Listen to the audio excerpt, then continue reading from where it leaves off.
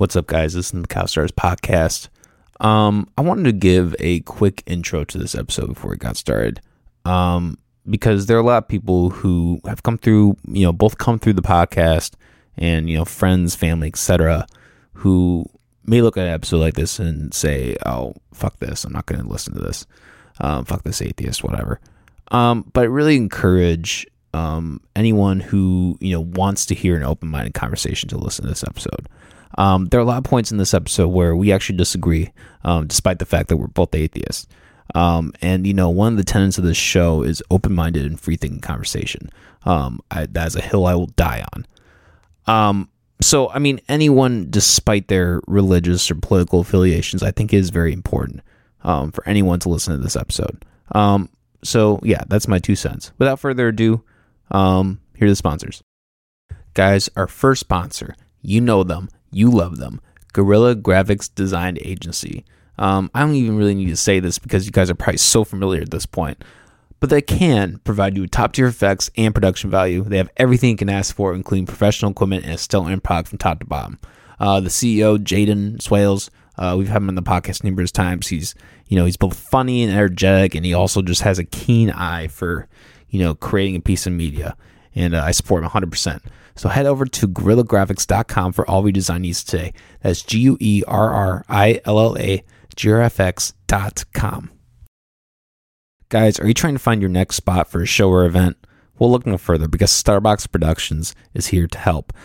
If you're looking for a solid team of people to get you started with your next performance or event, this is the company to contact. They're always busy and in motion behind the scenes in the Midwest and have plenty of shows lined up.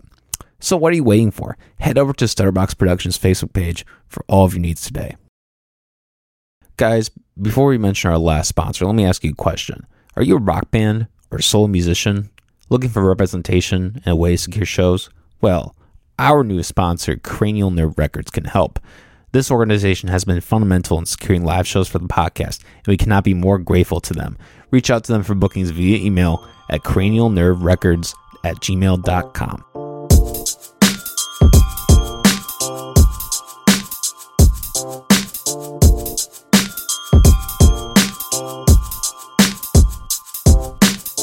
Ladies and gentlemen, this is the Cow Stars podcast. I'm your host, as always, Cole McAllister. Very special guest today. We're joined by Jason Benell, who is the press officer for the Iowa Atheists and Freethinkers organization. I've known about your organization for about probably 5-6 years now. I've never gotten around to actually coming through on what you guys do, but I've always kind of been looking from a distance, and I appreciate what you do. How are you doing today, man? I'm all right. We could have better weather, but yeah, right. We'll survive. Yeah, well, you're in the thick of it, right? In the winter of Iowa. Mm-hmm. I'm one of those people who will constantly comment on the weather, and people are just like, "Shut the fuck up." I'm like, "Fuck you! It's snowing out." It's not. It's as if you're not the only one experiencing it. They saw it too, but it's part of your day. It's part of your day. I guess that is the comforting part of it, right? Is that everyone's suffering. It rains on everybody. Yeah, unless you're insane. Well, if you like this shit, then I'm glad for you, buddy. If you like this stuff, go to Seattle or something. I don't know. This isn't great. Very good point. Very good point. So, Jason, so like I said, you're the... Excuse me. I've been dealing with this fucking hacking, so I apologize for that in advance. Not sick or anything, as far as I know. But so, like I said, you're the press officer for the Iowa Atheists and Freethinkers organization. Let me ask you just first, why are you an atheist? Well, there's no compelling evidence that there is a God that exists. So by the default position is not to take one. So okay, I'm an atheist. Yeah. Cool. I guess, do you have any kind of experiences? Like, did you have any kind of religious upbringing, anything like that? No. I surprisingly, a lot of folks are surprised to hear that. No. Religion wasn't part of our life growing up. It wasn't bad. It wasn't good. It was just something other people did. My first experiences with religion was probably when I went into basic training. To give you an idea of, I went to my almost... so you're military. Yeah. Formal. Awesome. But really that was, I would say, my first real organized attendance of a religious activity was when I was 17. So no, I wasn't raised religious, and then it's like something happened and now I'm rebelling against my parents. No, it's not that at all. It's just, I think it's the correct and intelligent decision to make. Yeah. Yeah. If you can even call it a decision, really. Like, if I asked you to start believing in leprechauns right now, you're not going to just do it. Like, you're not going to just decide to believe in something. You have to be convinced, and you have to have a compelling reason, and don't have one. Sure. So, so when you said you like basic was your first religious experience, I'm kind of because, I mean, I guess I'm not. I guess I wasn't really familiar with like the level of religious component that's in basic training. Like, what would you describe that as? Well, the program that I attended was, as far as I know, has been discontinued, which is good. Okay, but that's not to say it hasn't been replaced with something else, which it likely has been. Sure. But really, a funny thing about it is, in basic training, that was one of the few things where they couldn't mess with you, or at least that's one of the urban legends. Like, they can't mess with your last name. You know, they can't do that. They can't physically assault you. But then they also had to make sure you had time for worship. That was one of the few privileges you had. And if you were to read a book or take any kind of literature, it had to be a religious literature. So when it came to Sundays, it was like, you can either stay here in the barracks and clean, or you can go out to the church and maybe get some cookies and punch and not be here for an hour and a half. So literally everybody went to some church service, and we just found the one that had the cutest girls and had the most cookies, and that's the one we attended, and that's how that went down. I mean, that's usually the reason why people go to church, anyways, right? But that was my first real religious attendance. I had no idea what I was doing. It was a Lutheran one. I had no idea what it meant. I had no idea what the things we were doing entailed. I just knew that at the end of it, I got cookies. And it was this particular service was really far away from where we happened to be in basic training in our barracks. So we had the longest walk back. So that's all that time without a drill sergeant, so it was just great. Everybody else was back and stuck in the barracks after an hour and a half, and we had to go 2 hours because we had to walk all the way down, and then we had to get food. So good choice, in my opinion. Yeah. Well, that's kind of funny because, like, it wasn't required, quote unquote, but like they give you enough incentive. It's like, damn, that's kind of fucked up. That first week, some folks stayed back and they're like, "What'd you guys do?" We cleaned. Well, next week you're gonna find. But I mean, we can talk about it later. But that's one of the reasons why I'm an atheist activist, because nobody should really be given that ultimatum. Really, you shouldn't be. I mean, in hindsight, it can be kind of funny, but it's kind of messed up that folks are going to go and kind of escape having to do essentially punishment. Yeah. Or go to church.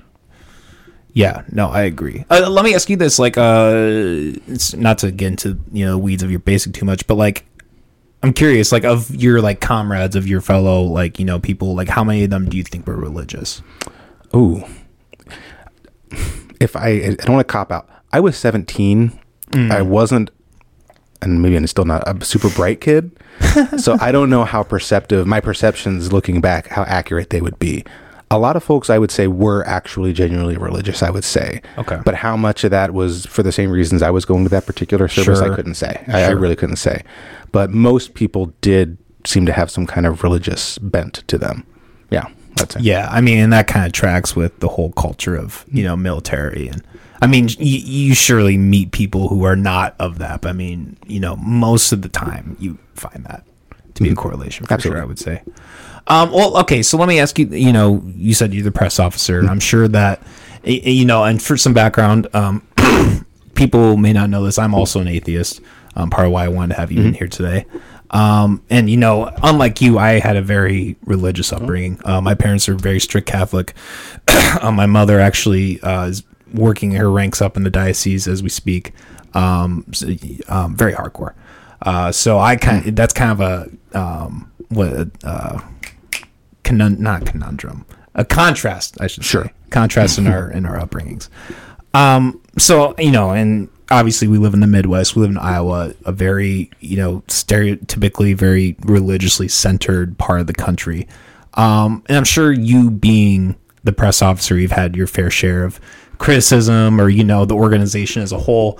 I'm just curious, like, what are some of your, experiences with that, with dealing with that? The biggest, and maybe folks who maybe listen to your podcast would be surprised to find out, isn't so much dislike of atheism or atheist groups. It's just the ignorance, just the genuine, they don't know. They only know what somebody else told somebody else that told them, that their pastor told them. That's probably the biggest thing I run into. I remember explaining my organization to somebody once, and they're like, "Oh, so you guys actually don't worship Satan?" And it's like, no. That's my favorite one. But who told? Like, why? If we don't believe in God, why would we believe in Satan? Right? Yeah. But for them, it doesn't register. They're told from a very young age that that's what an atheist is. And that's probably the biggest and to me strangest thing, because I feel like you think about that for 30 seconds and you can figure it out. But they clearly haven't. They haven't taken that 30 seconds for their 30 years of life to think about what it means. That is probably my biggest, weirdest thing running in with the public, is explaining what it means. Huh. And when you explain that, do you like, I mean, obviously there's plenty of different people, but have you experienced like any kind of animosity, like, oh, F you for being... Oh, absolutely. Yeah. Oh, totally. We've gone to events. We went to the Republican straw poll years ago.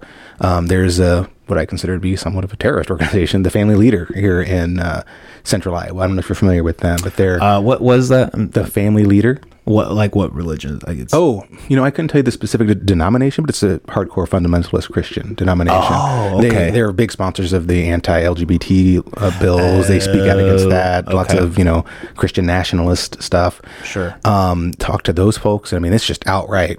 I mean, to give you an idea, we went to the straw poll back in 2008, and we have a banner that says, it's just the first part of the First Amendment, the government shall make no laws respecting religion, has the text in there. And Republicans are like, oh, that's an awesome, like, yeah, first Constitution, yeah. And then they would see that it was Iowa Atheists or Freethinkers, the little logo at the corner, and they would immediately, it would swap. Switch. They would be like, oh, that's a good message. Oh, wait, you're atheist? Fuck you. Yeah. Like, why should it matter who's saying it if you believe in this, in the Constitution? So, yeah, they get triggered pretty easily. Yes. I mean, you're preaching to the choir on that one. Yeah, for sure. They very much, they get very triggered. Yeah. Well, and it's kind of, because like when, not to get into me personally, but like, I think as a lot of people who make that transition into atheism from a religious, like I started out as agnostic. Sure. And you kind of have like the sense where you're like, oh, like maybe there's something, but then finally you just eventually get to a point where like, yeah, like, and a lot of that comes from, the behavior of, Christians, like, like as, I have a lot of people that listen here and, have come through who identify as Christian. I don't have anything against them personally, but yeah, I mean, I resent the Christian church. I resent the Catholic Church. I would say in America, at least, it's the most like malicious religion. I think maybe some of those like Muslim type of religions also kind of have a, like in like Islam, severe lack of women's rights. Mm-hmm. I'm so against that. But yeah, I mean, religion as a whole has its set of problems for sure. But yeah, I mean, I will say I have like a particular disdain, and again, towards I like to think, Christians say, hate the sin, not the sinner. I think you can also say, hate the belief, not the believer. You know what I mean? Like, I don't view anybody negatively for being religious. I may think they're wrong. I may think they're incorrect. But I mean, obviously if they are, being violent or being, acting a certain way, that's another thing in itself. So, and this is just my point of view. Sure. I don't want to say my points of view represent Iowa Atheists and Freethinkers in total. But no, sure, yeah. I disagree slightly with that. Okay. Because I mean, and I agree with most of what you said. There's a few things you said. First, let me tackle the agnostic atheist thing, because this is another common misconception. I think most, and I would say most, like 95% of people who identify as agnostics are just atheists. Because remember, atheist means atheist, not theist. So if you have to choose, and you either believe in God or you don't know, well, don't know isn't a yes. That's still an atheist. Now you may say I'm an agnostic, I'm not sure. Okay, I mean, I appreciate that, but that's still an atheist position. It's just, it has for many people a negative connotation to the word atheist, even though it's accurate for most people. I see. And I find that when folks say that they're agnostic and not atheist, they're trying to say, have you ever heard somebody say like, oh, I'm a moderate, I'm in the middle? Yeah. Well, in some things that works, like, do you like chocolate or strawberry, or we'll settle on vanilla? Okay, well, I can't be kind of pregnant or kind of married, I'm either am or I'm not. So same thing with atheism. And I find it's a kind of a way for folks to drive a wedge and maybe not want to participate honestly in a conversation, in my experience. Sure. I can understand that. That's just how I see it. And then to your other point about not holding anything against religious folks, like I agree. I mean, it's not just somebody waking up every morning and deciding to believe in something that isn't real. It's a culture. It's something that they're grown up and they're raised in. But there is a point where I think someone has to take some, responsibility for what their faith does to other folks. A lot of people who are religious are genuinely better people than their religions would have them be. And they're held back from their belief in faith. Or believe in churches. If you're someone who's a member of a church who gives money to anti-gay or anti-education or something along those, something that you would personally disagree with, you have a responsibility to maybe not give them money and maybe not support that church. You don't get to choose to say, they don't speak for me when you consistently allow them to speak for you. And then the last point I'll make is kind of like that Christopher Hitchens quote. We all know what it was like when religion had all the power. They would come to your door with you at the end of a spear. Now that they don't have all the power, they come to you with their hat in hand and they're all gracious. But we should never forget what it was like when they had all the power, because that's what they want to do. Again, there's a lot of nice people there, but you let the religious folks take control, they're not going to have a hat in their hand anymore. Sure. No, I mean, we see it now. Yeah. No, I mean, I can agree with that point. Definitely. I guess my question would be, because I think a lot of that is lack of education, right? I mean, I don't like, I can definitely see your point for sure, but you also kind of have to have, in my opinion, you maybe have some level of sympathy for the fact that they, maybe they're just truly not bright. Like take racists, for instance. Like, I have never met an intelligent racist. Ever. Fair. I see what you're saying there. Yeah. So I guess I think of it more as a point of pity rather than I have some kind of disdain towards these people. No, that makes sense to me. I can appreciate that, and I wouldn't say have disdain for people. People deserve respect. People deserve respect. Ideas deserve the amount of respect that they earn. Sure. That's very different. Mm-hmm. That's very different. So yeah, I get that, having some empathy and sympathy. I don't like saying that, especially as a press officer or someone who speaks to a lot of religious folks, because that for them, a lot of times they'll interpret that as they think I'm better than they. Like they think that I think I'm better than them, which isn't the case. I just don't believe in the same things. But like you say, like never met an intelligent racist. If you should probably at some point have the "Are we the baddies?" moment, for a lot of these guys who you may not have been educated properly, or you've been miseducated on purpose to believe bad things. Yeah, you're still a functioning adult. And I guess here's the other thing I was going to say: they vote, they get to drive a car, they get to have a job, and then they're bosses and landlords and stuff like that. So even if there's all the sympathy in the world for somebody who believes silly or racist things, if they control other people's livelihoods, how much sympathy does that matter when they can really hurt people? Sure. So let me ask you this: what would you say to a religious person? Let's say, because I don't think atheists are really in the business of trying to convert people. Maybe you depends on who. It depends on what they're doing. Yeah, sure. It's hard to have something built around not believing in something. You know what I mean? Yeah, sure. But I don't know, if you were to if somebody was to engage in a debate with you and be like, or why are you atheist? Or maybe say why do you think I'm wrong? What would you tell them? Sure. I mean, I think the best question you can ask a religious person is honestly and heartfelt. Ask them why. Why? I'm an atheist. Here's why I don't find any compelling evidence that gods exist. And we can go to the history of the Bible and what happened and all that. But if you turn that question to a religious person, 9 times out of 10, it's going to be, well, I was just raised that way.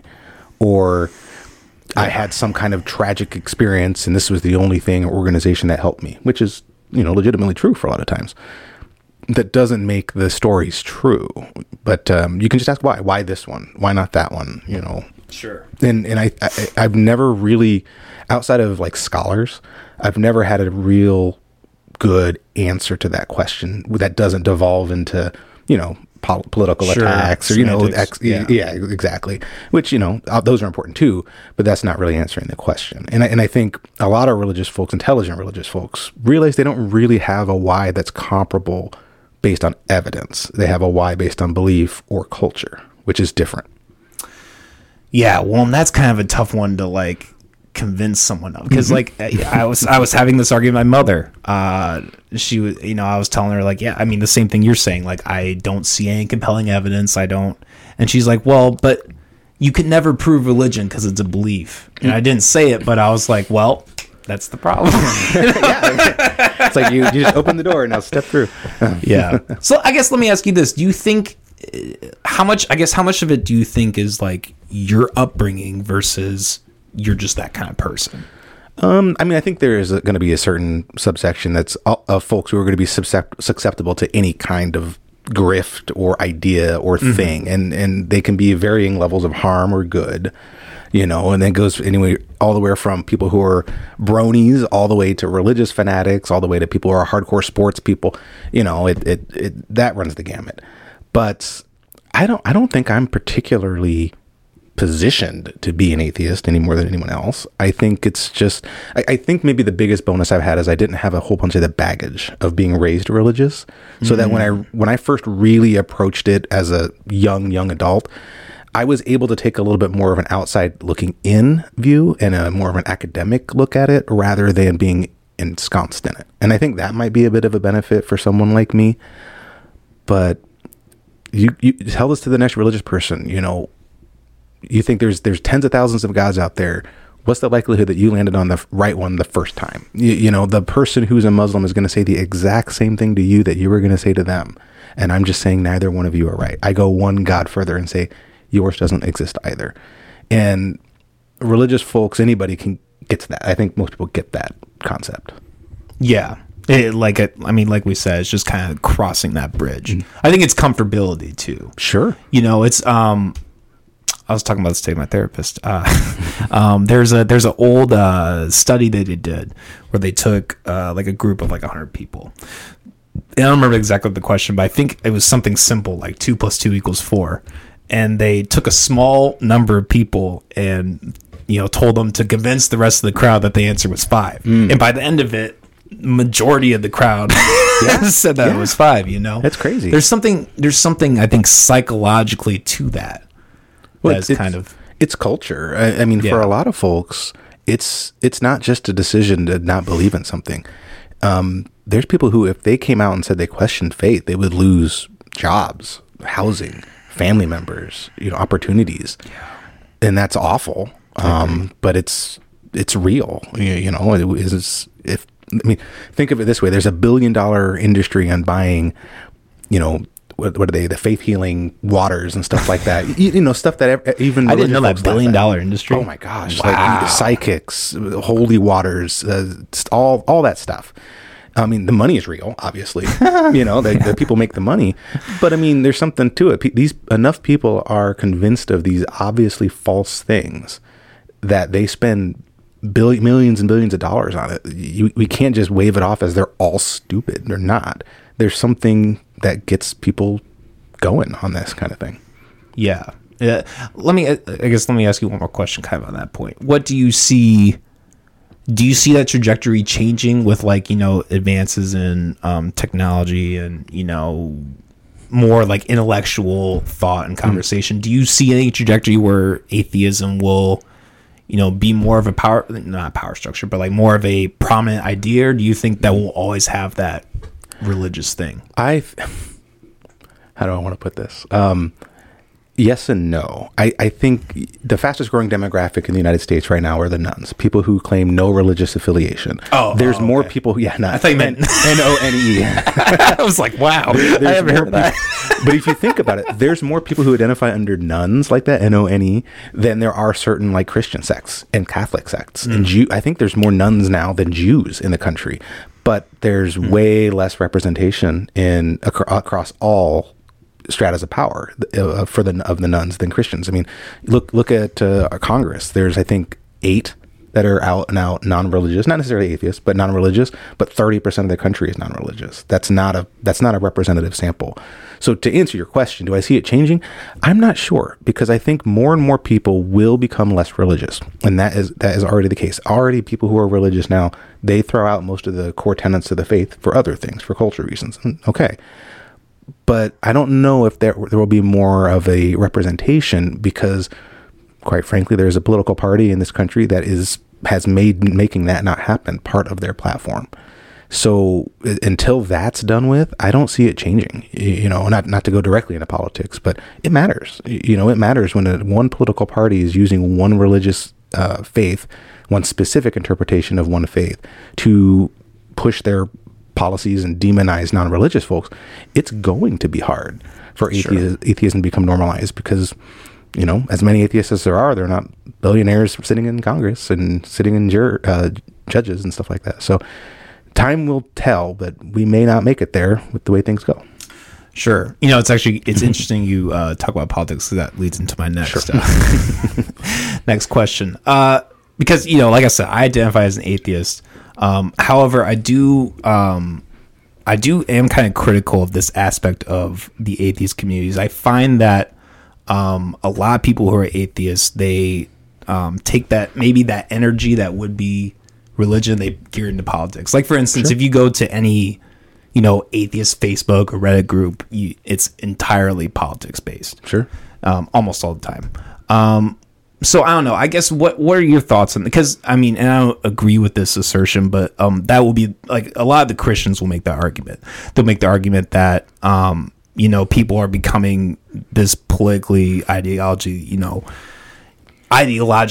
intense because of the lack of religion. I don't know. What's your thought about that? Well, I think politics is really the exercise of power, whether it be economic, cultural, or otherwise, or legal.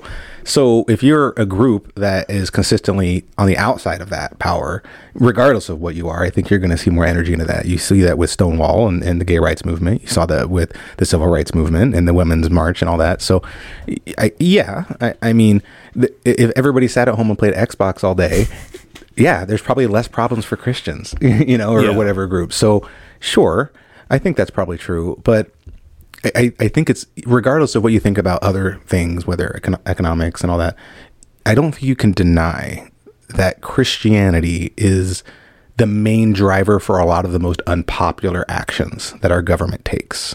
Sure. Regardless of what party you're in, and regardless whether you agree with it or not.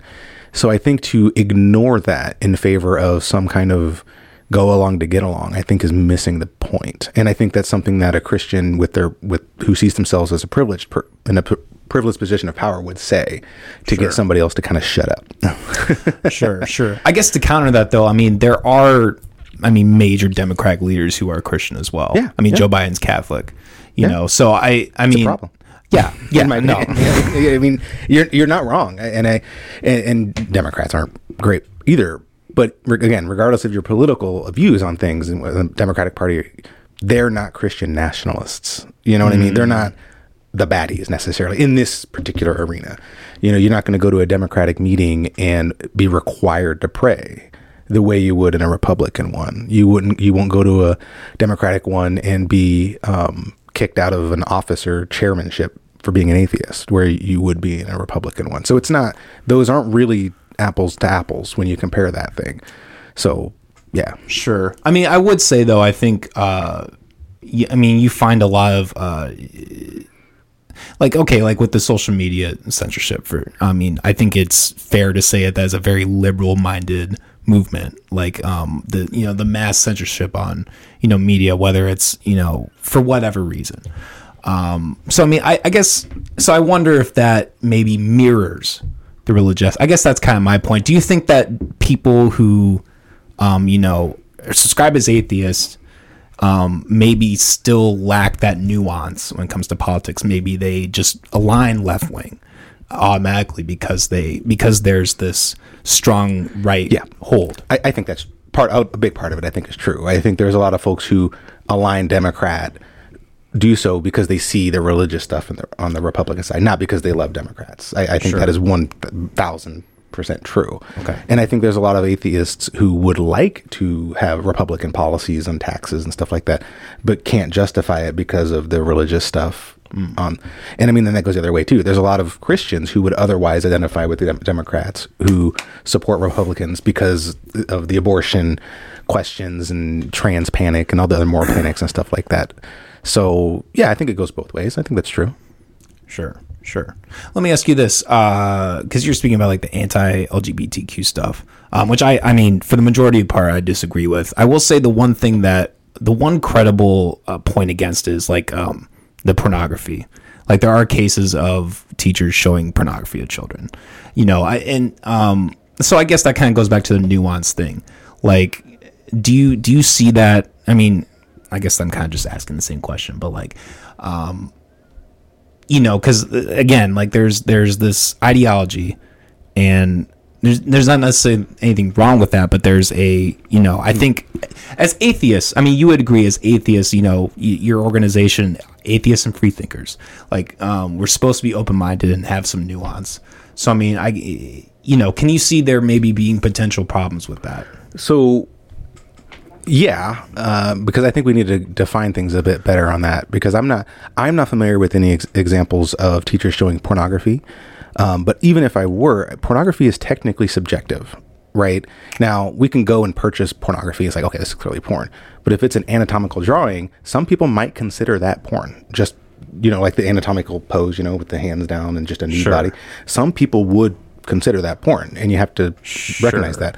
But the main thing I guess issue I would take with that is tying LGBTQ rights to pornography.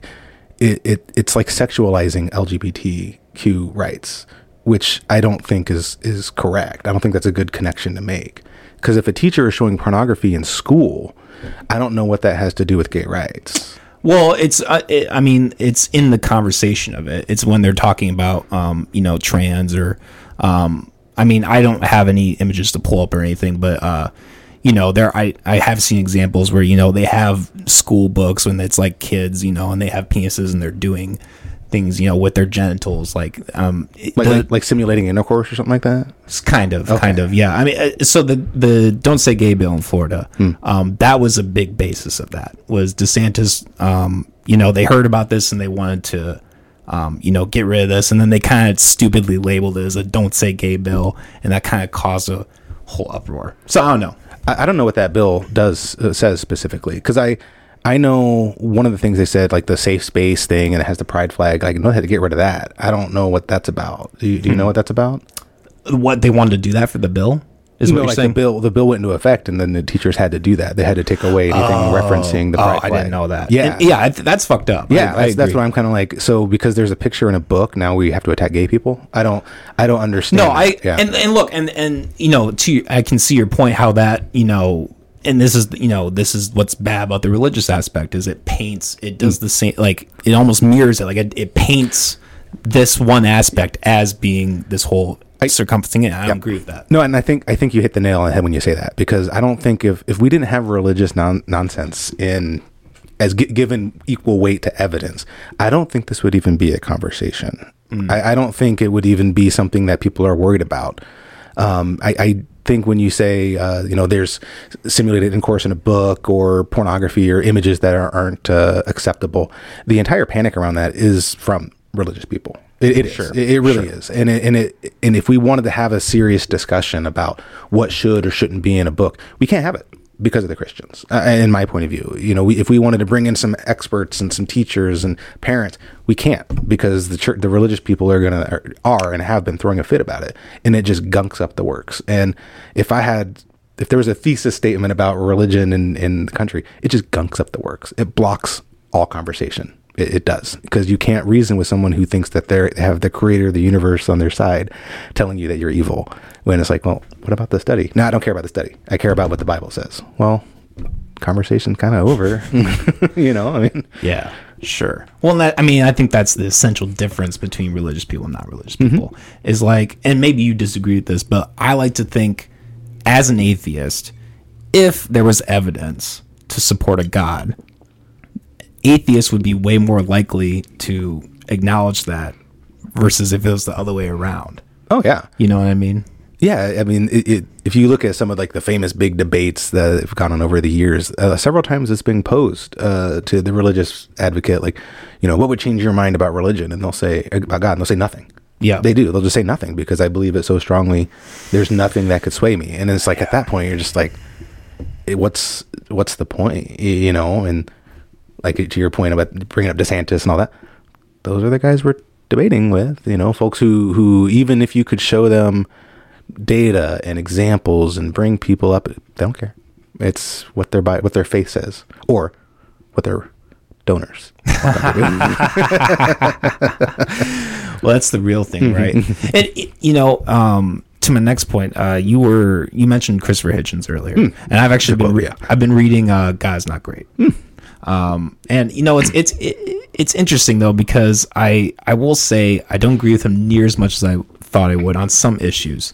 For instance, I think he conflates 9/11 as like a religious fueled thing, which I mean, it could have been part of it, but I think the real reason is the U.S. intervened in the Middle East and they retaliated.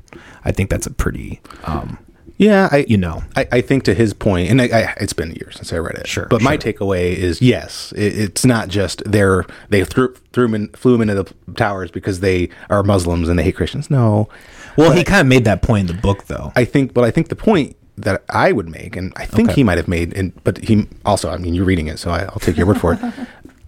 Those people wouldn't have. I haven't finished it either, so those people wouldn't have done it if not for religion, meaning you wouldn't have been able to convince them to do it if there wasn't a religious faith. Like you can have all these other justifications to do a thing, to learn how to fly a plane and do this, but they wouldn't commit suicide unless they genuinely thought that they were going to heaven. And I think that is true. I think that aspect of it is true. All the other planning and the political reasons, yes. But those, however many guys, 11 guys, 7 guys? Yeah, those, that I think is true. Just, I mean, to bring it a little closer to home, like attacking abortion doctors, you know, murdering abortion doctors, you know, shooting up schools and shit like that. It's because they have a religious conviction. It's not like in the Bible it says to do this stuff, or in the Quran it says to do this stuff. But you get that religious conviction and you have good people doing bad things. I see your point for sure. So here's kind of tangent on, or to deviate on that. I consider myself a libertarian politically. And this is kind of in a conundrum I've been experiencing for a while, but especially in the last couple of weeks with, you know, reading this book and both listening to, you know, libertarian minded people I mean, I think libertarians in a way mirror the mindset of atheists in terms of like they are for the most part open-minded. Now, to be fair, there are a lot of religious people that are libertarians. And, you know, libertarianism, for those who don't know, it's basically the, you know, belief in the non-aggression principle. You know, there's an anarcho aspect of it that is, you know, complete lack of government, which I don't subscribe to, but I do believe in, like, you know, diminishing government, small government. I don't think we should have a federal government, in my opinion. So I guess that's kind of a dichotomy that I've realized is like, and you see all these, you know, religious speakers, you know, Christopher Hitchens, he's a self-proclaimed Marxist. Sam Harris, he's, you know, been a, sympathizer of like the Iraqi war and, you know, statist type of things. But, you know, on the same side, there's the libertarian, you know, a lot of libertarian people who are very religious. So I kind of find myself in this like middle ground where it's like, I don't agree with the statism and I also don't agree with the religion. Sure. I kind of feel like I'm in the middle. You know what I mean? I don't know. What are your thoughts on that? Well, I'm not a libertarian.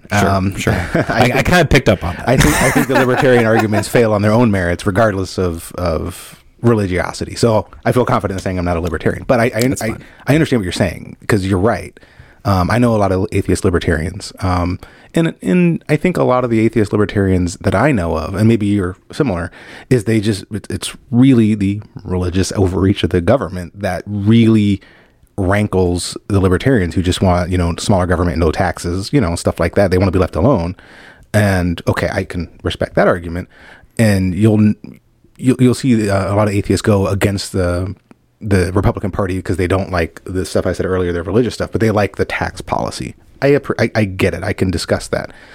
But I don't know. I don't know if there's really a good answer for that, for an atheist, conservative-ish type person, because our shitty political system doesn't make room for you. and it doesn't really make room for me either. Yeah. So I don't know if I have an answer for that. Yeah. Well, I mean, I do think the belief of libertarianism is that they want that gone. I mean, that shitty political system that you're talking about. Yes, I absolutely. I think that is true. Yeah, and I think that's why there's libertarians and not more Republicans. Sure. I understand that. I just don't know what the solution is, because anywhere you go, you're not going to be happy. That's true. That's true. That's a fair point. Yeah. Yeah. I mean, it is kind of an interesting conundrum, but I will say ultimately, like back to that criticism of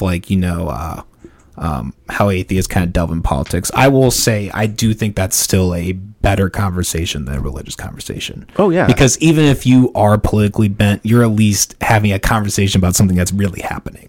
Yes. I think that's important. Yeah, I mean, I think, I can't remember the exact words, but it was something along the lines of one of the main reasons, the speaker vote failed like 15 times or some stupid shit and all that. Oh, yeah. I kind of heard about that. Yeah. But the reason for a lot of the dysfunction that we have in the state and federal government is, you could even point it as explicitly religious, because they couldn't agree on things because the religious folks really want their religious dogma to become law. And you have some other folks who maybe be libertarian or centrist or something like that. They don't want that. And there's enough religious influence in the government that you could make the argument that if we just had more atheists in government, regardless of their political views, it would just work better, because at least they're going to be talking about things based on evidence and data, and we can go back and forth. We're not working off of divine commands. Religious people can't do that, and that just breaks everything down. So I'm not going to say if everybody became an atheist, the world will immediately become a better place like sunshine and rainbows. But I think you can actually, you would see a lot less bullshit, just because so much of the bullshit we see now is specifically from religion. Is an interesting point. Let me ask you this. Let me play devil's advocate a little bit. A libertarian favorite. Not to play on the devil part too much. No. Highly offensive. So you're press officer for the Iowa Atheists and Freethinkers, which is an organization. And atheism is defined as lack of a theism. Do you wonder if there's maybe a contradiction in the idea that you have an organization for something that is not religion? No, not at all. I mean, not any more than I would see a chess club or a pickleball club or a car club. It's an area for a bunch of like-minded folks to do things, socialize and entertain, and just kind of have community and camaraderie. Okay. Yeah, I mean, I can see that for sure. Yeah. Yeah, I mean, I guess that was kind of just going to my previous point with the politics and stuff. It's a fair question, because it's actually something I've been asked by a lot of religious folks. Is they say, "Oh, you don't like church, you don't like religion. Well, then why do you have a meeting?" Or something like that. And it's just like they conflate churches with community, and their church is their community, but they think that you can't have community without church. They legitimately, let me ask you a question. Have you ever told somebody that you're an atheist and then they told you that you don't really love your kids or your wife or your mom? Have you? No, I've never had that. I've had that happen a lot. Wow. A lot. Because they can't imagine somebody who doesn't believe the same things they do can believe in good things that they agree with. So they have to otherize you in some way. Really, truly, you don't really love your wife because you don't know God's love or don't know Jesus' love. It's excuse me? You're telling me that I don't know what it's like to love my wife or my kids or enjoy doing things or not doing things? And no, they cannot. They're not being mean. They genuinely can't see it. And that's really messed up. It really is. No. I agree. Sad. Yeah, no. And and that I can agree with that, because I remember I went to a because I grew up in a small town, super religious, and I had some friends from high school that got married. And I remember watching the ceremony, and the entire time there seemed to be such an obsession with you're getting married and you're also getting married to God. There's such an emphasis on there's a God in the marriage. And I have always just resented that. Like, no. Right? I agree. Even if you're religious, just like, I don't think I need Jesus's consent to have sex with my wife after I get married to her. Like, come on. Like, yeah. But some people genuinely do. You know, you've seen the meme, I don't consent, you know? You say, I consent, I don't consent. Somebody like way over there. Like, we laugh, but that's how a lot of people think. Yeah. It is really sad. And, you know, and like, here's a thing too. Like, you know, people that, let's say, like, they have a drug addiction and they get better. Like, you hear a lot of times that it's because of a religious institution. And that would be like a point to them. Like, oh, this is good. But I always make the argument, like, why can't you just have a secular organization that does the same thing, that offers them help, offers them a community, offers them like therapy in a way that, you know, way for them to be helped that's maybe not, you know, religious. Yeah. Just have them observe their life and be like, hey, you know, how is your heroin use negatively affecting your life? Yeah. You know? Yeah, you're right. I mean, there's nothing wrong with what you said there. Yeah, there's no need for religion, but I think it's very telling that when religions need new converts, that's who they go for. They go for people who are genuinely suffering or struggling. And hey, I have a ready-made victim mentality right here in a book for you. It's very telling because you don't see, you know, very well-to-do organizations running out there and trying to do that. Not to say that they shouldn't, but they're only going after folks who are down so that they can give them a hand up. They're not going to anybody who's already standing up on their own, generally. Also, to bring it back to politics a little bit, sure. There are programs. I know Recovering from Religion, I think, does have one. Freedom from Religion Foundation also has a hotline and organizations to help for addiction recovery. There are secular groups out there. Oh, cool. Which is cool. And the thing is, they've been out there for a long time. In the state of New York, there was a bill that was, it was actually, I think, passed by both houses to make sure that when people are going through addiction treatment after, you know, through the judicial system and the criminal justice system, like they can go through AA, Alcoholics Anonymous, and all the other things that are faith-based. Well, there were secular ones too, and they're just like, hey, we need to add these to the list because they've been accredited, they've been around for 15 years. Why aren't they on the list? Put them on there. The New York Constitution says that we have to because everybody has to be treated equally. The governor vetoed it and wouldn't say why. Why would you intentionally leave off secular recovery programs to people who are through the criminal justice system? What is the reason for that? What is the reason for that? And there isn't a good one other than I want only religious recovery things.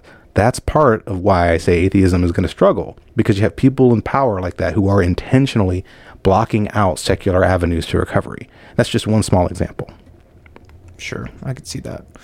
Well, going back to, like, you know, kind of the, you know, the convert type thing. Have you heard any kind of, like, you know, inspiring stories or any, maybe not even inspiring, like just interesting stories of people who have started from a religious, that you've met through your organization, that have started in a religious background and have, like, you know, converted to atheism in a sense? Oh, yeah. A lot of people, most people that are atheists in America are probably at one point religious, but absolutely. I know, both locally and nationally. There was one of my role models. His name was Dr. Hector Avalos. He was a professor up at Iowa State for years. He grew up poor in Mexico and became a faith healer and believed in all that stuff. And he really wanted to become a pastor and a preacher. And he would do I think he did the snake handling and all the stuff, you know.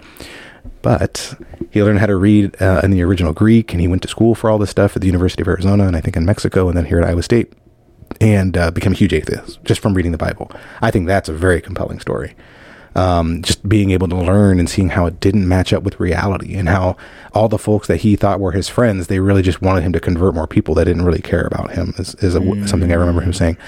There's Dan Barker, the president of the Freedom from Religion Foundation. He used to be a pastor and go about doing the gospel and all that, and he became an atheist after realizing that he felt like he was lying to everybody for economic gain, and now he's an excellent guy. He's a good guy. So yes, I've seen a lot of folks who were religious, and here's I think the key that a lot of religious folks I think are missing. They didn't become less religious by stopping questioning. They became less religious by asking questions. Something that I always encourage the religious folks to do. It's never the other way around. They didn't meet some magic person or mystical event that just changed their life. No, they just read the damn book and they thought about it. That's always what I say to religious people too. Is I'll tell them, like, you know, I'm not even trying to convince you to be an atheist. But like, Ask yourself questions. Like, challenge yourself. I think anyone should challenge. And, honestly, you probably disagree with this too, but, like, even if you challenge yourself and you still become a Christian, I think that's better than the person who just blindly, takes everything on. At least you're working towards something. At least you're putting in the thought experiment. I mean, I would agree with that. Yeah. I mean, at least be able to justify why you think what you think in some aspects, Yeah. For sure. This is a fun one for you, probably. What do you say to people who say atheists have no morality?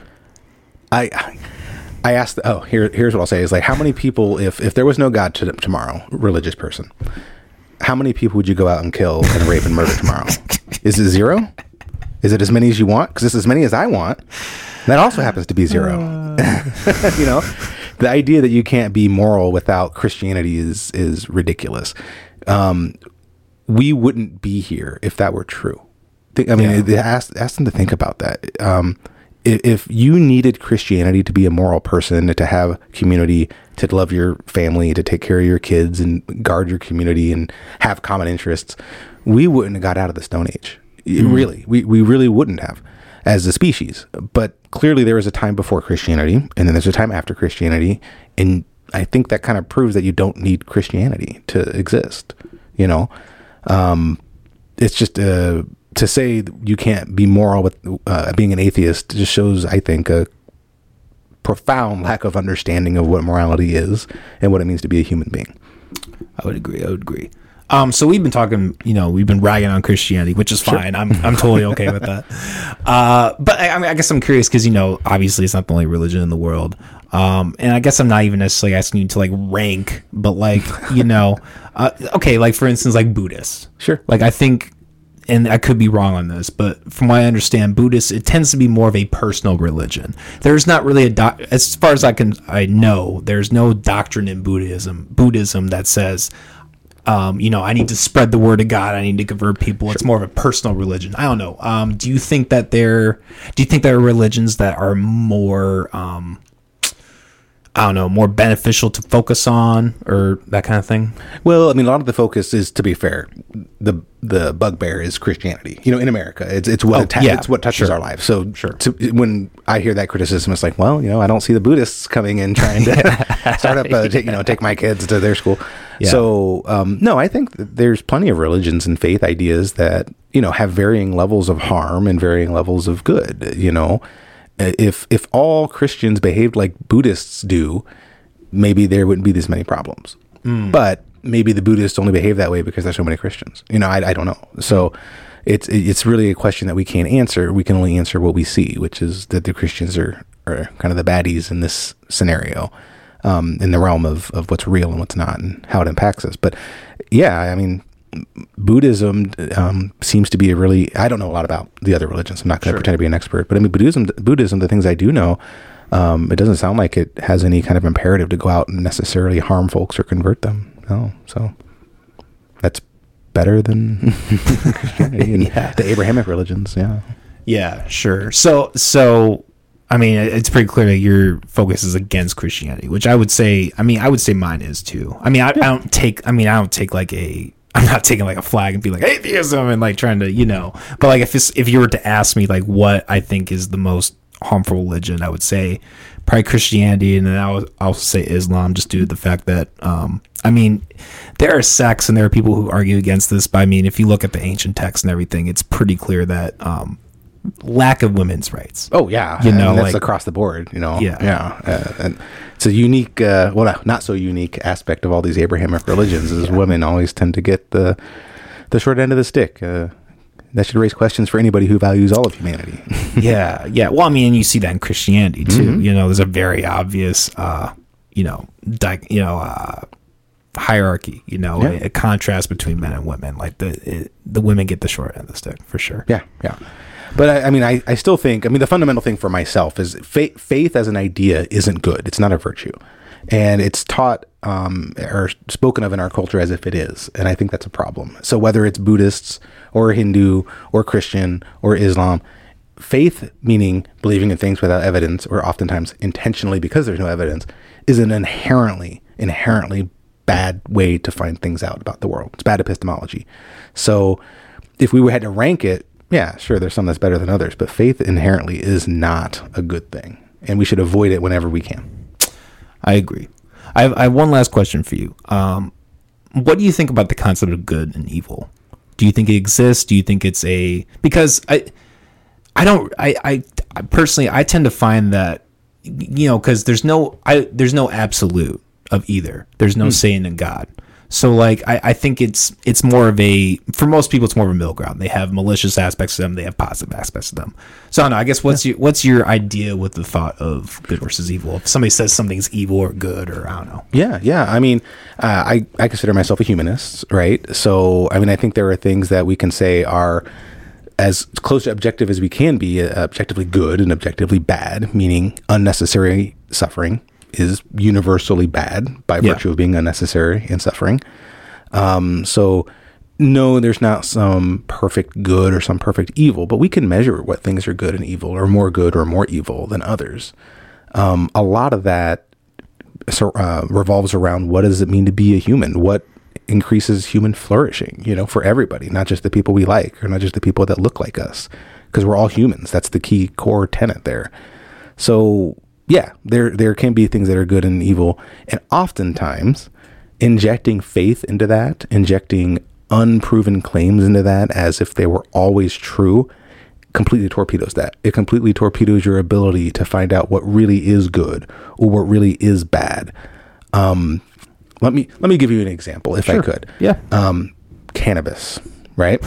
Cannabis. I think this is such a good example of this, where we promote it. Oh, there you go. Okay, I didn't know that. But I mean, just the law surrounding it, regardless of whether you like it or not. Just look at on paper, the impacts of cannabis and the effects and what it does, and see how it's treated, particularly by religious people. And then you put that up against something like alcohol that is legal, accepted, marketed, branded, part of religious ceremonies. Well, they're religious ceremonies a lot of times. And you put them up side by side, and you can see cannabis is just so much less harmful. So it's a drug. It's still a drug. But it's so much less harmful. But look at the hoops that people are willing to jump through. I don't think any rational person who's interested in this flourishing of humanity would ever do these kinds of laws against cannabis and then be okay with alcohol. And I think that is, if you want to talk to a religious person about how their faith clouds their ability to think, bring up cannabis, because the gut reaction is going to be, oh, it's bad, stoners, pot, etc.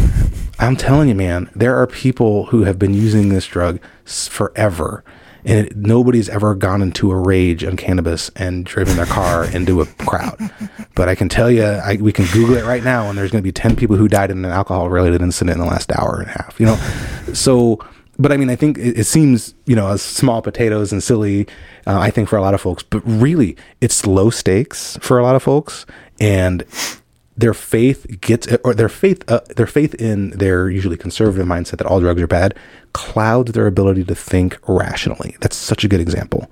And I think you'll probably find you're going to find a lot more converts in being pro-cannabis than you will being atheist, because it's the same arguments. Is it bad? Who's it hurting? If you drink a beer at home, is it hurting anybody? No, it's fine. If somebody smokes a blunt at home, is it hurting anybody? I guess not. Yeah, and and then you can extrapolate it out to other things like, same-sex rights and women's rights. Yeah. Well, and going back to libertarianism, I mean, that's kind of a point that, I think there should be no government intervention on the substance that you put in your body, in my opinion. And the fact that, I mean, that's such a classic thing to just be like, the stoner. And I mean, it goes back to like the whole, it mirrors that. It mirrors. I think it's a really good mirror. Yeah. Yeah, exactly, man. Shit, I don't really have anything else to talk about, man. This has been a fucking great conversation. I've loved this. I'm here all night, so if you have any other questions, you throw them at me. Wait, I did have one thing. I can't think of it. Well, here, I'll say this. I was going to mention this. So I'm currently doing a month of sobriety. I didn't know that. Jeez. Hey, it's fine, man. I look. I have no problem with anybody using. You do what you want. But going back to the alcohol thing, I have honestly kind of been thinking about not drinking. Sure. Because the fact that you can say any drug is bad, and it's always funny because the people who are most against that, they almost always have a beer in their hand. Don't you notice when while they're talking about it, they are drinking literally, and you're like, we're at a bar. We're at a bar. We're at a club or party. Well, I'm fun to drive.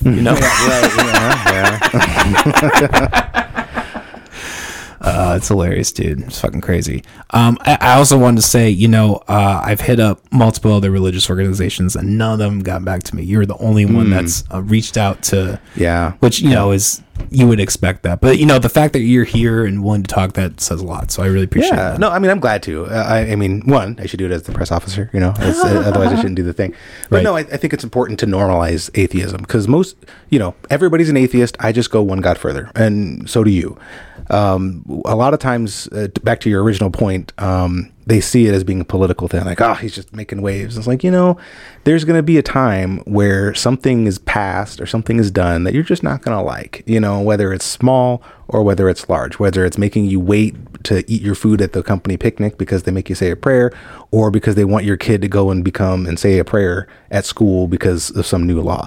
There's different levels of this. And if you see it as flippant or silly or political or other to take these issues of church and state separation, to not take them seriously, I would really encourage you to wake up on that. Because if you're a libertarian, if you are progressive, and even if you're conservative, world's not going to look good for folks like you if religious folks keep getting their way and you stay silent when religious ideology is put into law.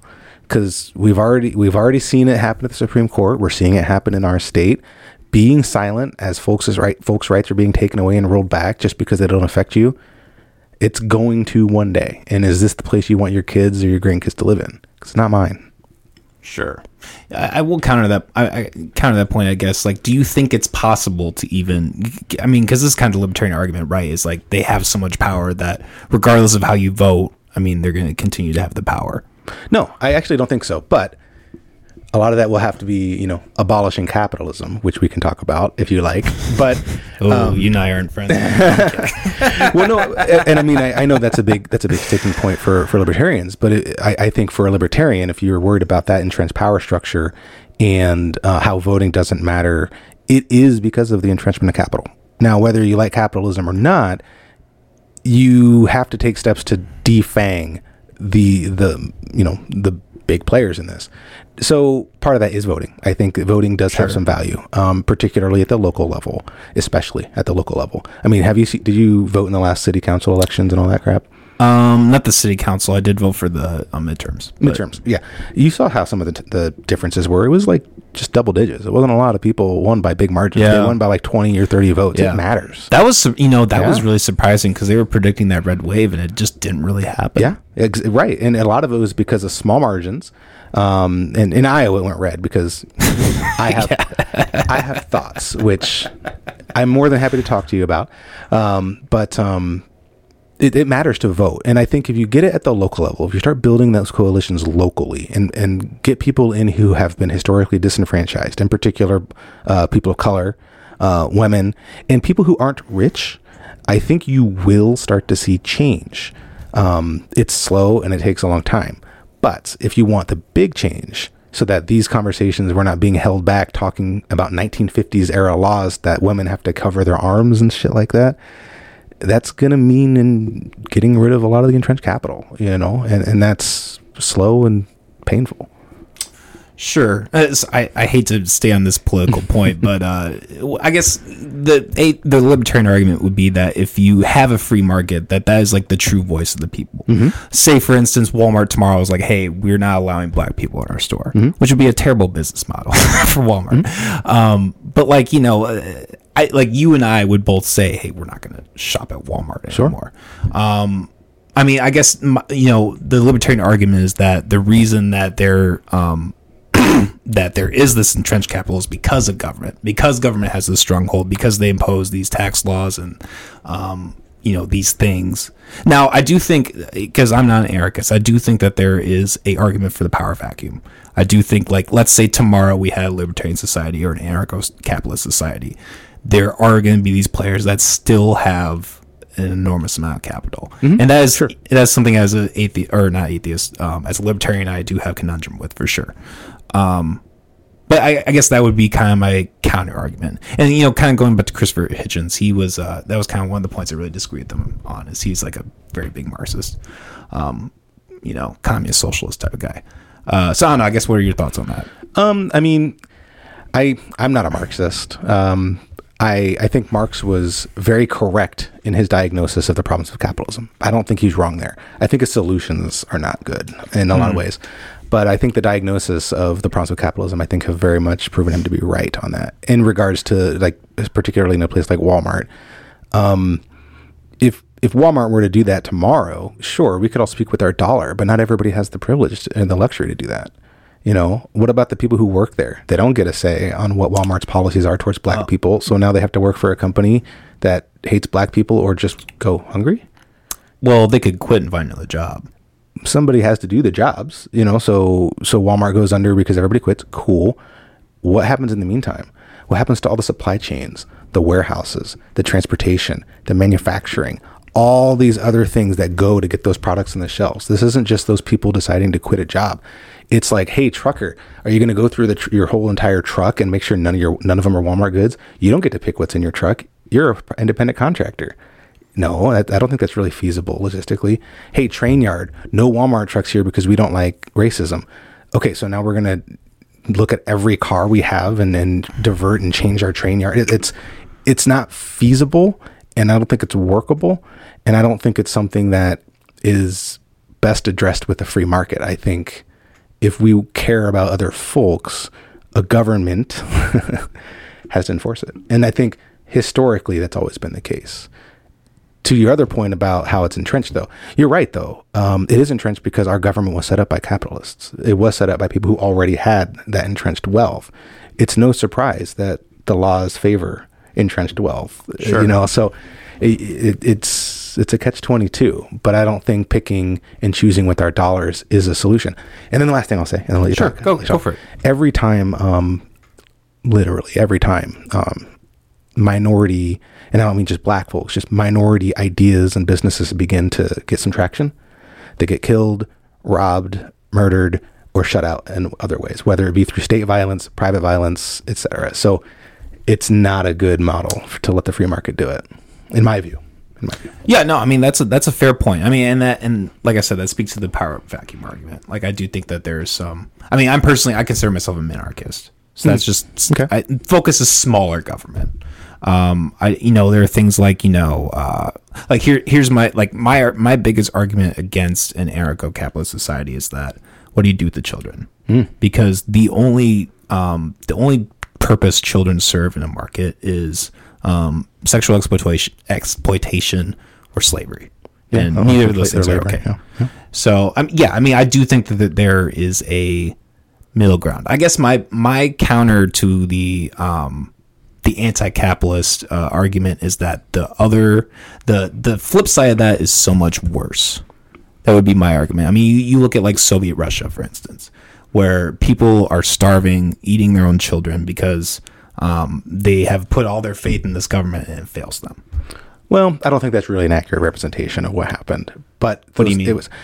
It wasn't where they had the faith in their government. It was an authoritarian regime that says you will have faith in us or we'll kill you. That's very different than them voting it in, which never happened. Sure, but the one leads to another, right? Not necessarily. I mean, you can look at places that have no government and places that have a ton of government, and you're going to see differing values of metrics of success or suffering depending on a ton of other values, metrics that aren't really determined specifically in a one-to-one with how much government they have. I mean, places with little to no government tend to be the least good places to live unless you're wealthy. And then the places with a ton of government tend to be the better places to live, even if you're not wealthy. So I don't think it's a fair correlation to say more government means more suffering, particularly with the Russian example, or the Soviet example, because Lysenkoism really, in my view, is probably responsible for most of the famine stuff more than a bad government. Like, it was stupid. Do you know what that is, right? Lysenkoism? No, that part I'm not familiar with. It's sad. They basically, this guy convinced all the leaders in the Russian government, in the Soviet government, that he could double and triple crop yields. All we had to do is we had to plant them not as deep, plant them closer together, and give them a little bit less water, and it'll be fine. Trust me, it'll be fine. It'll be fine. It wasn't fine, and that directly led to the famine. On top of that, nobody wanted to send them money and food because they were, the big bad. So Soviet Russia starved, and yeah, that's awful. And they were authoritarian. They just rolled tanks in instead of dealing with people civilly. But I don't think that's an indictment of big government. I think that's an indictment of shitty science and shitty authoritarian thinking and faith and not checking the science. But I mean, you look at a place like, the Nordic countries, even like Germany, they have a huge government. Huge. It's a pretty good place to live. But then you look at places that don't have that. Not so great. Qatar, slavery to build the World Cup stuff because a few rich folks want to make money on a national stage. They don't have labor protections, they don't have minimum wage laws. Not a good place to work. So, not perfect, but I just don't think the corollary of more government means more suffering is necessarily accurate. It's an interesting perspective. Let me ask you a fun question before something not so not so tragic. What is your favorite part of being the press officer for Iowa Atheists and Freethinkers? Talking to religious folks. Sometimes, a lot of times you deal with folks that are just, belligerent or ignorant, but sometimes you get people who are genuinely curious. They genuinely want to ask questions. They want to engage. I had a back and forth with this woman from Southern Iowa for months where we're just asking questions back and forth. And I think, I don't think I changed her mind, but I think I gave her some different perspectives that maybe she had never considered. So that was really good. And I felt useful. I think that's probably the best part. Awesome. Jason, this has truly been a pleasure. This has been a great conversation. Thanks for having me. Where can people, I guess, how can people find out about your organization, participate, all that? So iowaatheists.org, it's plural, iowaatheists.org. You can also just Google Iowa Atheists and Freethinkers. We're on Facebook. That's probably where we're most active right now. We have events going on. We do like some community projects and stuff like that. They're doing movie screenings. There was one tonight, but it got canceled because of the weather. Religulous. Ooh, remember that? I love that. That is one of my favorite fucking. They do like Cosmos and stuff like that. They partner with the humanists a lot of times. There's always an Easter banquet we do for folks, and then like a winter solstice party and things like that. A few things I do want to bring up. If you are interested with Iowa Atheists, we do have Reason on the Hill coming up. And then we have the Keep Religion Out of Government Summit coming up. The Reason on the Hill is in February.